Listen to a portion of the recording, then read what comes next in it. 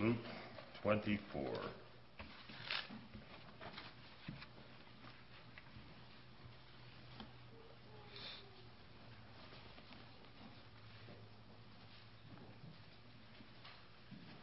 I will read the whole entire chapter.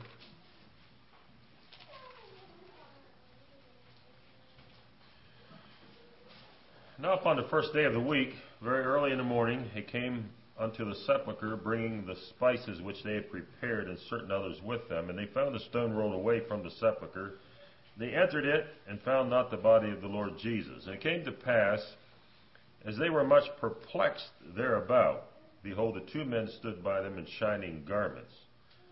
And as they were afraid, and bowed down their faces to the earth, they said unto them, Why seek ye the living among the dead? He is not here, but is risen. Remember how he spake unto you when he was in Galilee, saying, The Son of Man must be delivered unto the hands of sinful men, and be crucified, and the third day rise again. And they remembered his words, and returned from the sepulchre, and told all those things unto the 11, and to all the rest. It was Mary Magdalene, and Joanna, and Mary the mother of James, and the other women that were with them, which told these things unto the apostles. And their words seemed to them as idle tales, and they believed them not. Thank you. Then arose Peter, and ran to the sepulchre, and stooping down, he beheld the linen clothes laid by themselves, and departed, wondering in himself at that which was come to pass. And behold, two of them which went that same day to a village called Emmaus, which was from Jerusalem about 80 furlongs, approximately 6.5 miles. And they talked together of these things which had happened. And it came to pass that while they communed together and reasoned, Jesus himself drew near and went with them. But their eyes were holden that they should not know him. And he said unto them, What manner of communication are these that ye have one to another as ye walk, and are sad? And one of them, whose name was Cleophas, answered, said unto him, Art thou only a stranger in Jerusalem, and hast not known the things which are come to pass there in these days? And he said unto them, What things? They said unto him, Concerning Jesus of Nazareth, which was a prophet, mighty in deed and word before God and all the people, and how the chief priests and our rulers delivered him to be condemned to death, and have crucified him. But we trusted it had been he which should have redeemed Israel. And beside all this, today is the third day since these things were done. Yea, and certain women also of our company made us astonished, and were early at the sepulchre. When they found not his body, they came, saying that they had seen a vision of angels, which said that he was alive. And certain of them which were with us went to the sepulchre, and found it even as the women had said, but they saw him not. He said unto them, O fools, and slow of heart to believe that the prophets have spoken. Ought not Christ to have suffered these things, and entered into his glory? And beginning at Moses and all the prophets, he expounded unto them in all the scriptures the things concerning himself. And they drew nigh unto the village where they went, and he made as though he would have gone further. And they constrained him, saying, Abide with us, for it is toward evening. The day is spent. And he went in to tarry with them. And it came to pass, as he sat at meat with them, he took bread and blessed it, and brake, and gave to them. And their eyes were opened, and they knew him, and he vanished out of their sight. And they said one to another, Did not our hearts burn within us while he talked with us by the way, and while he opened to us the scriptures? And they arose the same hour, and returned to Jerusalem, and found the 11 gathered together, and them that were with them, saying, The Lord is risen indeed, and hath appeared to Simon. They told what things were done in the way, and how he was known of them in breaking of bread. And as they thus spake, Jesus himself stood in the midst of them, and said unto them, Peace be unto you. But they were terrified and affrighted, and supposed they had seen a spirit. And he said unto them, Why are ye troubled? And why do thoughts arise in your hearts? Behold my hand and my feet, that it is I myself. Handle me, and see. For spirit hath not flesh and bones, as ye see me have.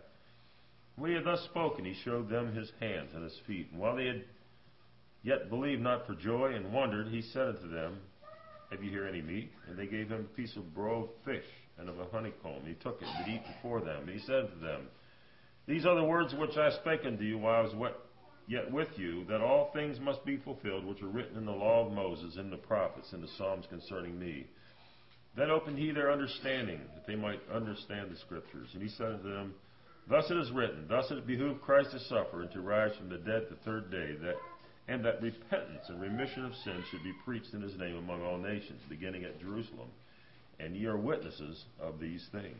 And behold, I send the promise of my Father upon you, but tarry ye in the city of Jerusalem till ye be endued with power from on high. He led them out as far as Bethany. He lifted up his hands and blessed them. And it came to pass, while he blessed them, he was parted from them and carried up into heaven, and they worshipped him, and returned to Jerusalem with great joy, and were continually in the temple, praising and blessing God. Amen.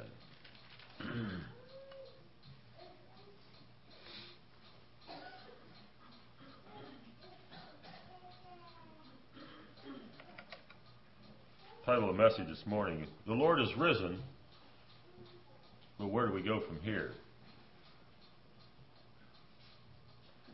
I am so impressed as I studied this chapter with the words down here. Oh, they were talking about the ladies going to the sepulcher, and it says in verse 5, they were afraid. They were afraid. Notice the emotion in this passage. They were afraid. Verse 11, their words seem as idle tales. They believed them not. The men from Emmaus, he said, why are you sad?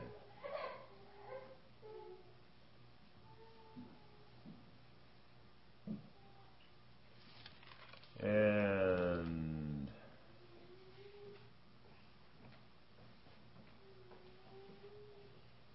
when Jesus showed himself in verse 36, they were terrified and affrighted.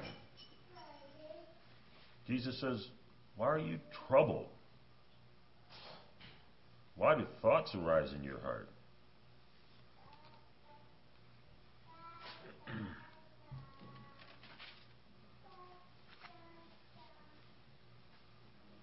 I don't go to big events.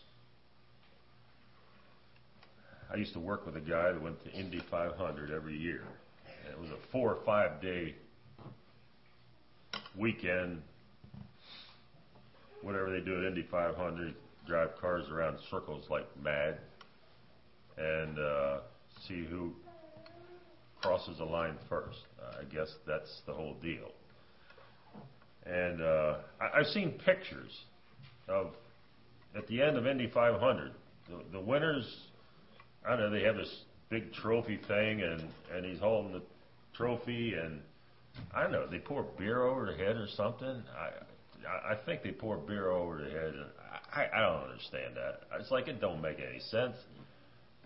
I never drank beer, but guys used to come in front of our house and go fishing, and they were about half soused when they came, and then they'd pour beer over each other's head. And I mean, it's just stuff reeks, man. It stinks, and I don't know what.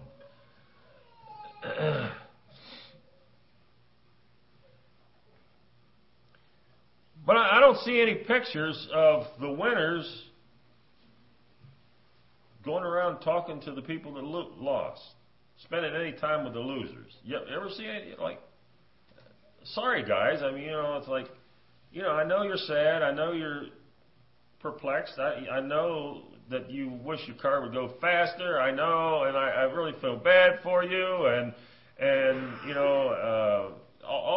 spend considerable amount of time with the losers. No, very selfish. Very selfish.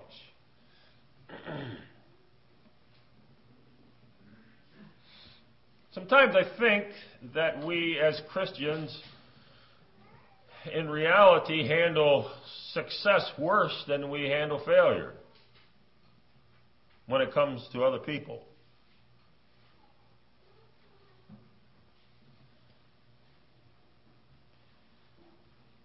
Now compare the emotion that I pointed out here in this passage of Scripture and compare that with the typical emotion of a person that would have won as well as Jesus did, or as big as Jesus did. This was no small win here. Crucified, buried, rose. Jesus said, I lay down my life and I'll take it up. Whenever it's time to take it up, he took it up himself. Amazing feat. Incredible win, if you want to call it that. And I am so impressed with Jesus' reaction, Jesus' personal reaction to his rising from the dead.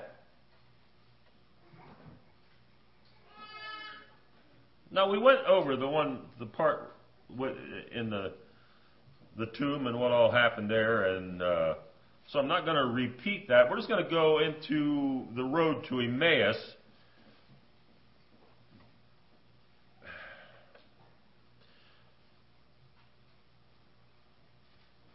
With Jesus' potential to be flushed with success. The greatest event in history had just transpired hours before, and he was the focal point of that event.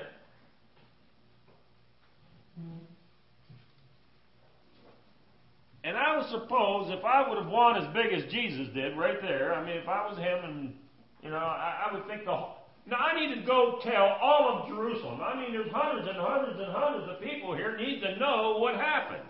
And it's my job to let everybody know how big I won.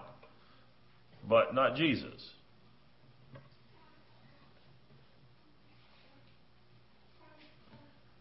Now, if you were sad, and you had to walk 6.5 miles, and you were sad, how long would it take you to get there? I mean, you think you'd really be pacing it off if you were sad? I don't think so. I think the average person walks 3.5 miles an hour. So I'd take 2 hours to get 6.5 miles. I would suppose if I was sad, it would probably take me at least 3 hours to get 6.5 miles. I don't know exactly when Jesus showed up to these men going on the way to Emmaus. But the thing that impressed me is the first day after Jesus' resurrection, he could have potentially invested 1/4 of his day in the life of 2 people. That is amazing.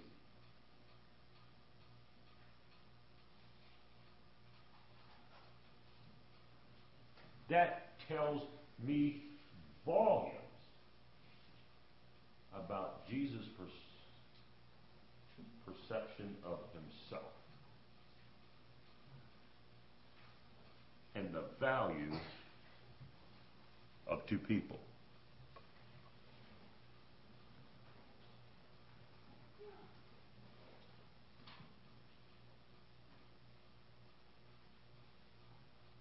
Does Jesus care if you're on your road to Emmaus, things aren't turning out the way you thought they should, and you're kind of beat out about it?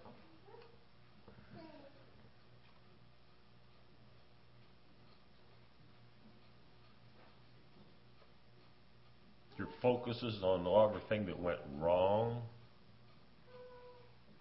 rather than the power of God. Does Jesus care about that?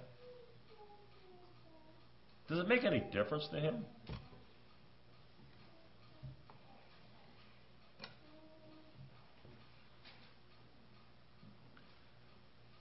When our focus is down and we're sad and we don't take into consideration the power of the resurrection in our lives and we're struggling, does Jesus care?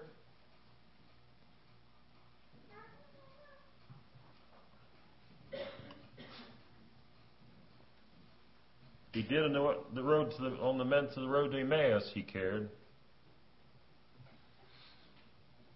What's your problem? Yeah, I can just imagine.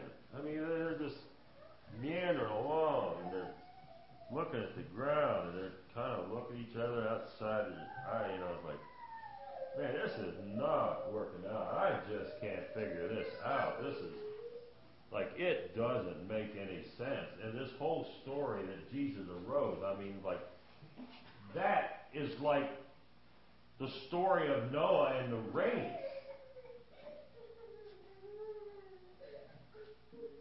And we talk about the resurrection of Christ. I mean, this is something that we've heard about ever since as a little boy or little girl. Jesus arose and the power of God and all this. But now, wait a minute.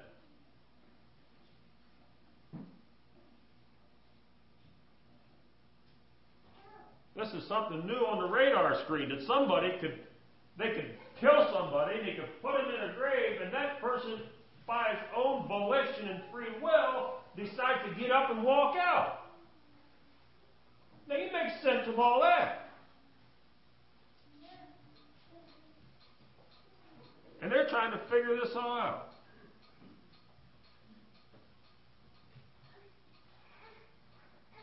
So Jesus gently probing them. And he's gently rebuking them. O fools and slow of heart to believe all the prophets have spoken. Ought not Christ to have suffered these things and entered into his glory? Verse 25 and 26. And then he takes the time.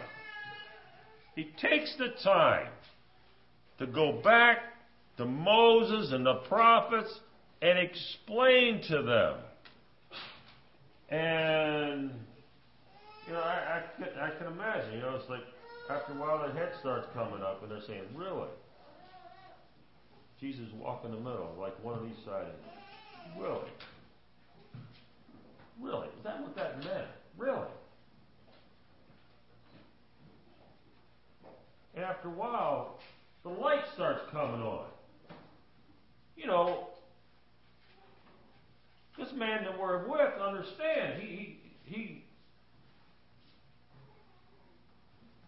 and their step gets a little more lively, and their heads come up, and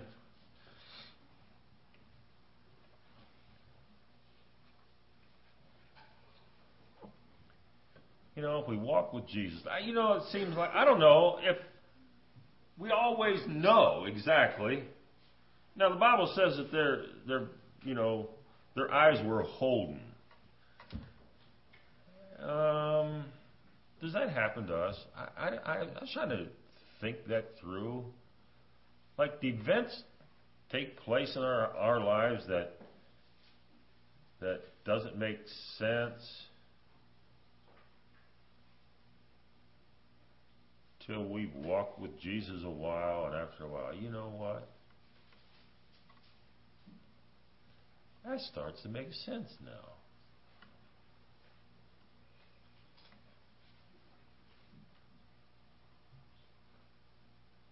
Walking with Jesus lights the fire of faith in our hearts.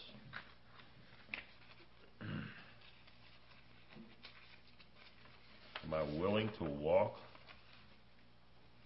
with people that are hurting, that have their head down? They walk and walk and walk, and finally they get to where they want to go, and Jesus says, well, nice talking to you. I've got things to do and people to see and places to go, and they're saying, no. Jesus, it's been good. No. It's evening. I mean, you can't keep going. You've got to. The Bible says they constrained him.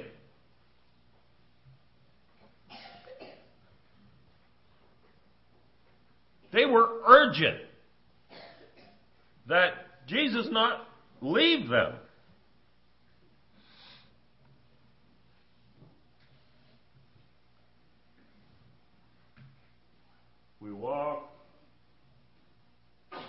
Do we walk with Jesus in time of crisis? And then,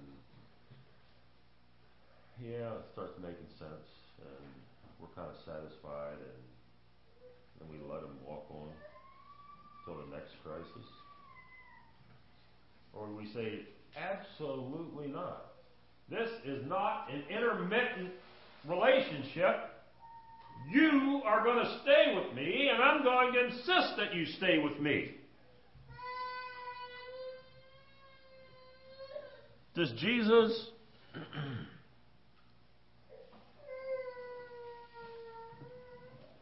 abide? The question I have, does the Jesus abide with us without a sincere invitation and sincere urgency?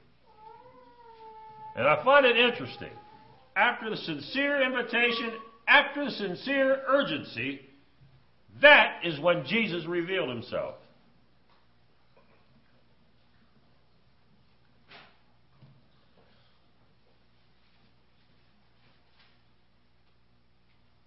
That's challenging to me.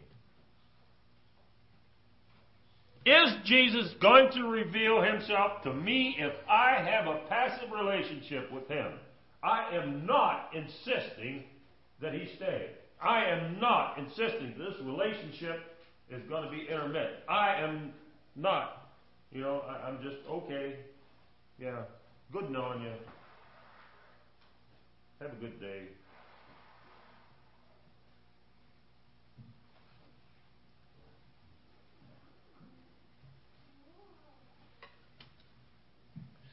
When we have an intimate relationship with Jesus Christ, we sit down and we break bread with him. He reveals himself to us. And there's when the fire, we say, oh, yes, yes. Our hearts burn.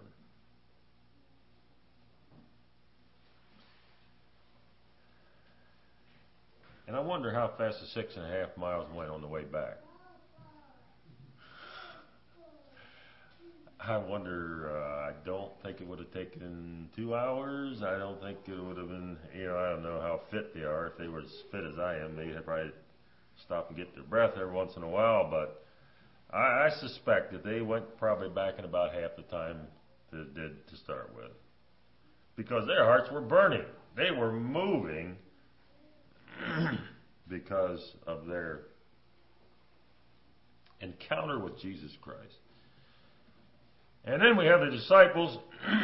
They get back there and they're telling the other disciples, and all at once, I'm not sure which book it is, it says the door was shut. Fear of the Jews, I believe, maybe.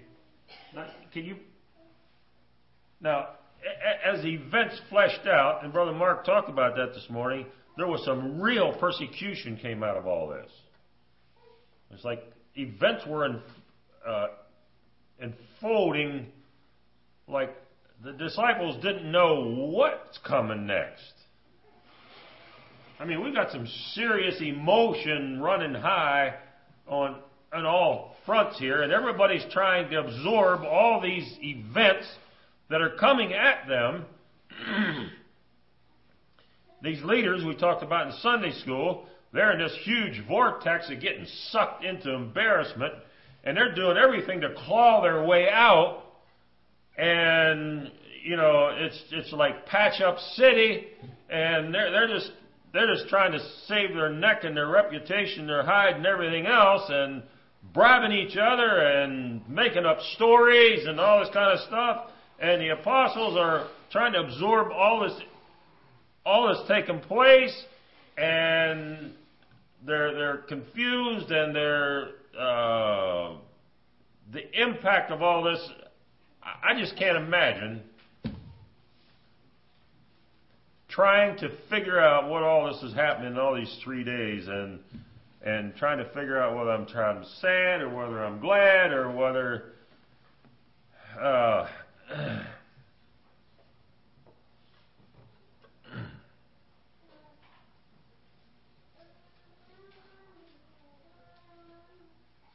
we close the door, we lock the door because of our fears, what might happen.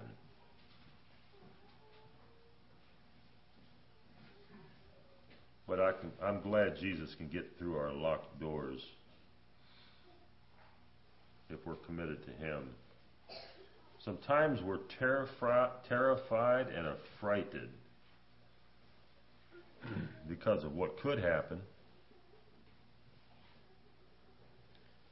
And when Jesus shows up, they were terrified and affrighted. Suppose they'd seen a spirit. And He says to them, "Look at me! Here I am! Jump up and down! Rejoice with me! I'm the winner! I made it!" No. It's not self-centered. He says to them, "So why are you troubled?" Notice the compassion of Jesus, just consistent. He is so interested. Why are you troubled? Why do thoughts arise in your hearts? Look, here's my hands, here's my feet. It's me. If you don't believe it, you can touch me. I'm here. You got some food?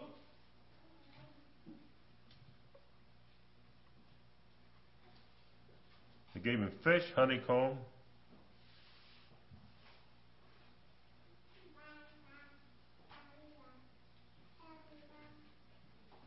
If you were there, would fear or joy prevail? You know, in the middle of our mixed emotions, our intense discussions, there's Jesus. And you know what He says? Peace be to you.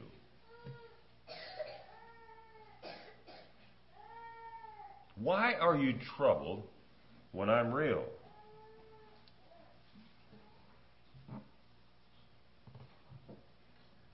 Peace.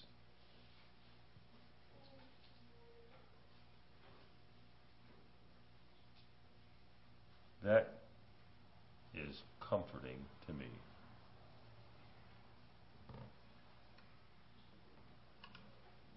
Peace. Peace is the evidence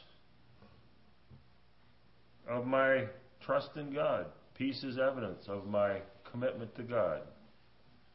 Peace is evidence that I believe that Jesus is real. Peace is evidence that I believe He arose. Peace is evidence that His power is a reality in my life. And then He takes time again and He explained to them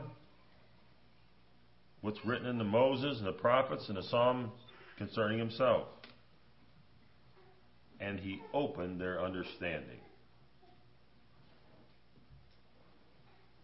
And He says, you know what? You are the witnesses.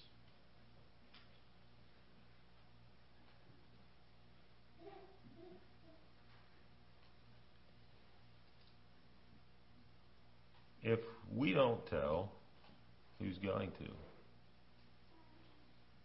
It's not going to get told. You are the witnesses. And He also says that there's something almost unbelievable events going to take place in your near future.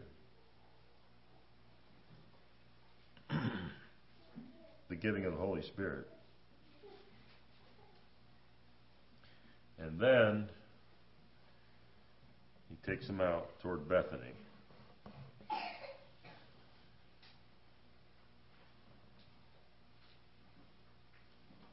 And he lifts up his hands and he blesses his disciples. Now, I don't know what that blessing was. I'd love to hear that blessing. That blessing must have been so powerful that it just took all the tears right out of their eyes. I just can't imagine the disciples parting with Jesus without just being a tearful separation.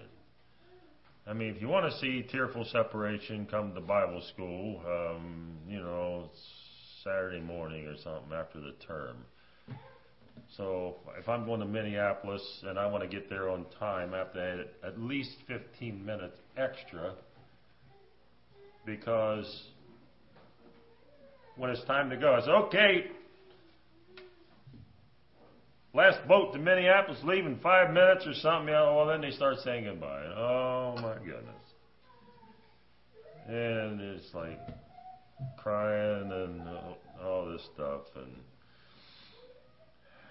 I'm not sure if I'm supposed to try to herd them into the van, go out and sit in the van, toot the horn, how I'm supposed to get this all stopped. And finally, 15 minutes afterwards, time to leave, then we leave. But he's schnipsing away in the van and whatever. Guys, they don't bawl. They just slap each other on the back and go into the restroom, I guess. I don't know what they do, but bawl when they get home, I guess. I don't know. But that blessing must have been a tremendous blessing. While he blessed them, he was parted from them and carried up into heaven.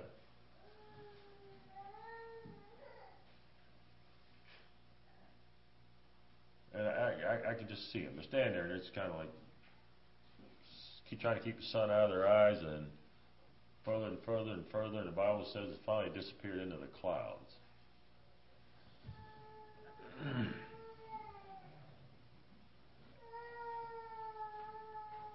They returned to Jerusalem with great joy. That must have had something to do with the blessing. I'm not sure, whatever. But I'd have thought, to me that would be sad. They were just overjoyed as they looked up and they went into the cloud. But I would love to see what was happening on the other side of the cloud. You ever think about that? When they're looking down, here he comes.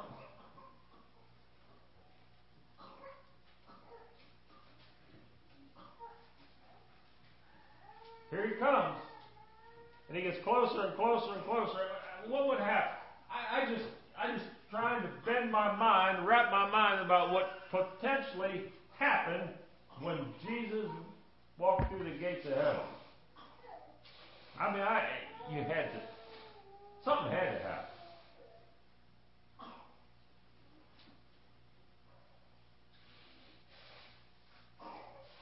Home. I'm home. It's done. I guess the best I can figure is, it just erupted into one huge hallelujah chorus. I guess, I don't know. You couldn't keep that place quiet. There is no way to keep that place quiet. 10,000 times 10,000 and thousands and thousands.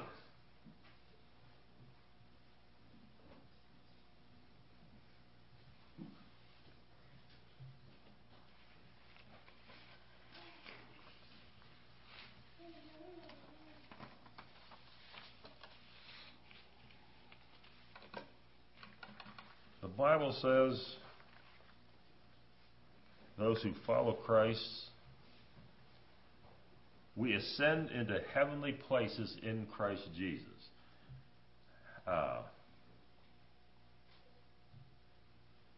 Folks, this morning we get our feet off the ground. We worship and we praise and bless God. What a tremendous opportunity.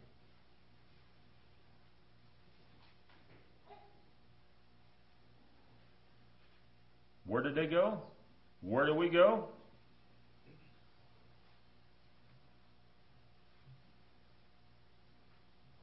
They were continually in the temple praising and blessing God.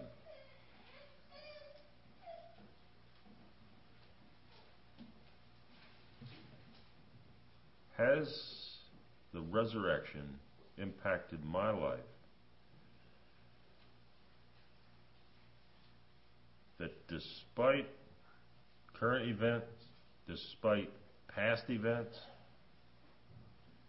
that I can exalt a risen Savior? That I can go forth in the power of the Holy Spirit?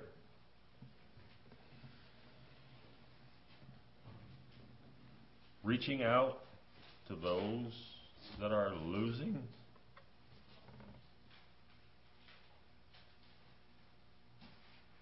Does my enthusiasm center around me and what I've gotten out of the resurrection?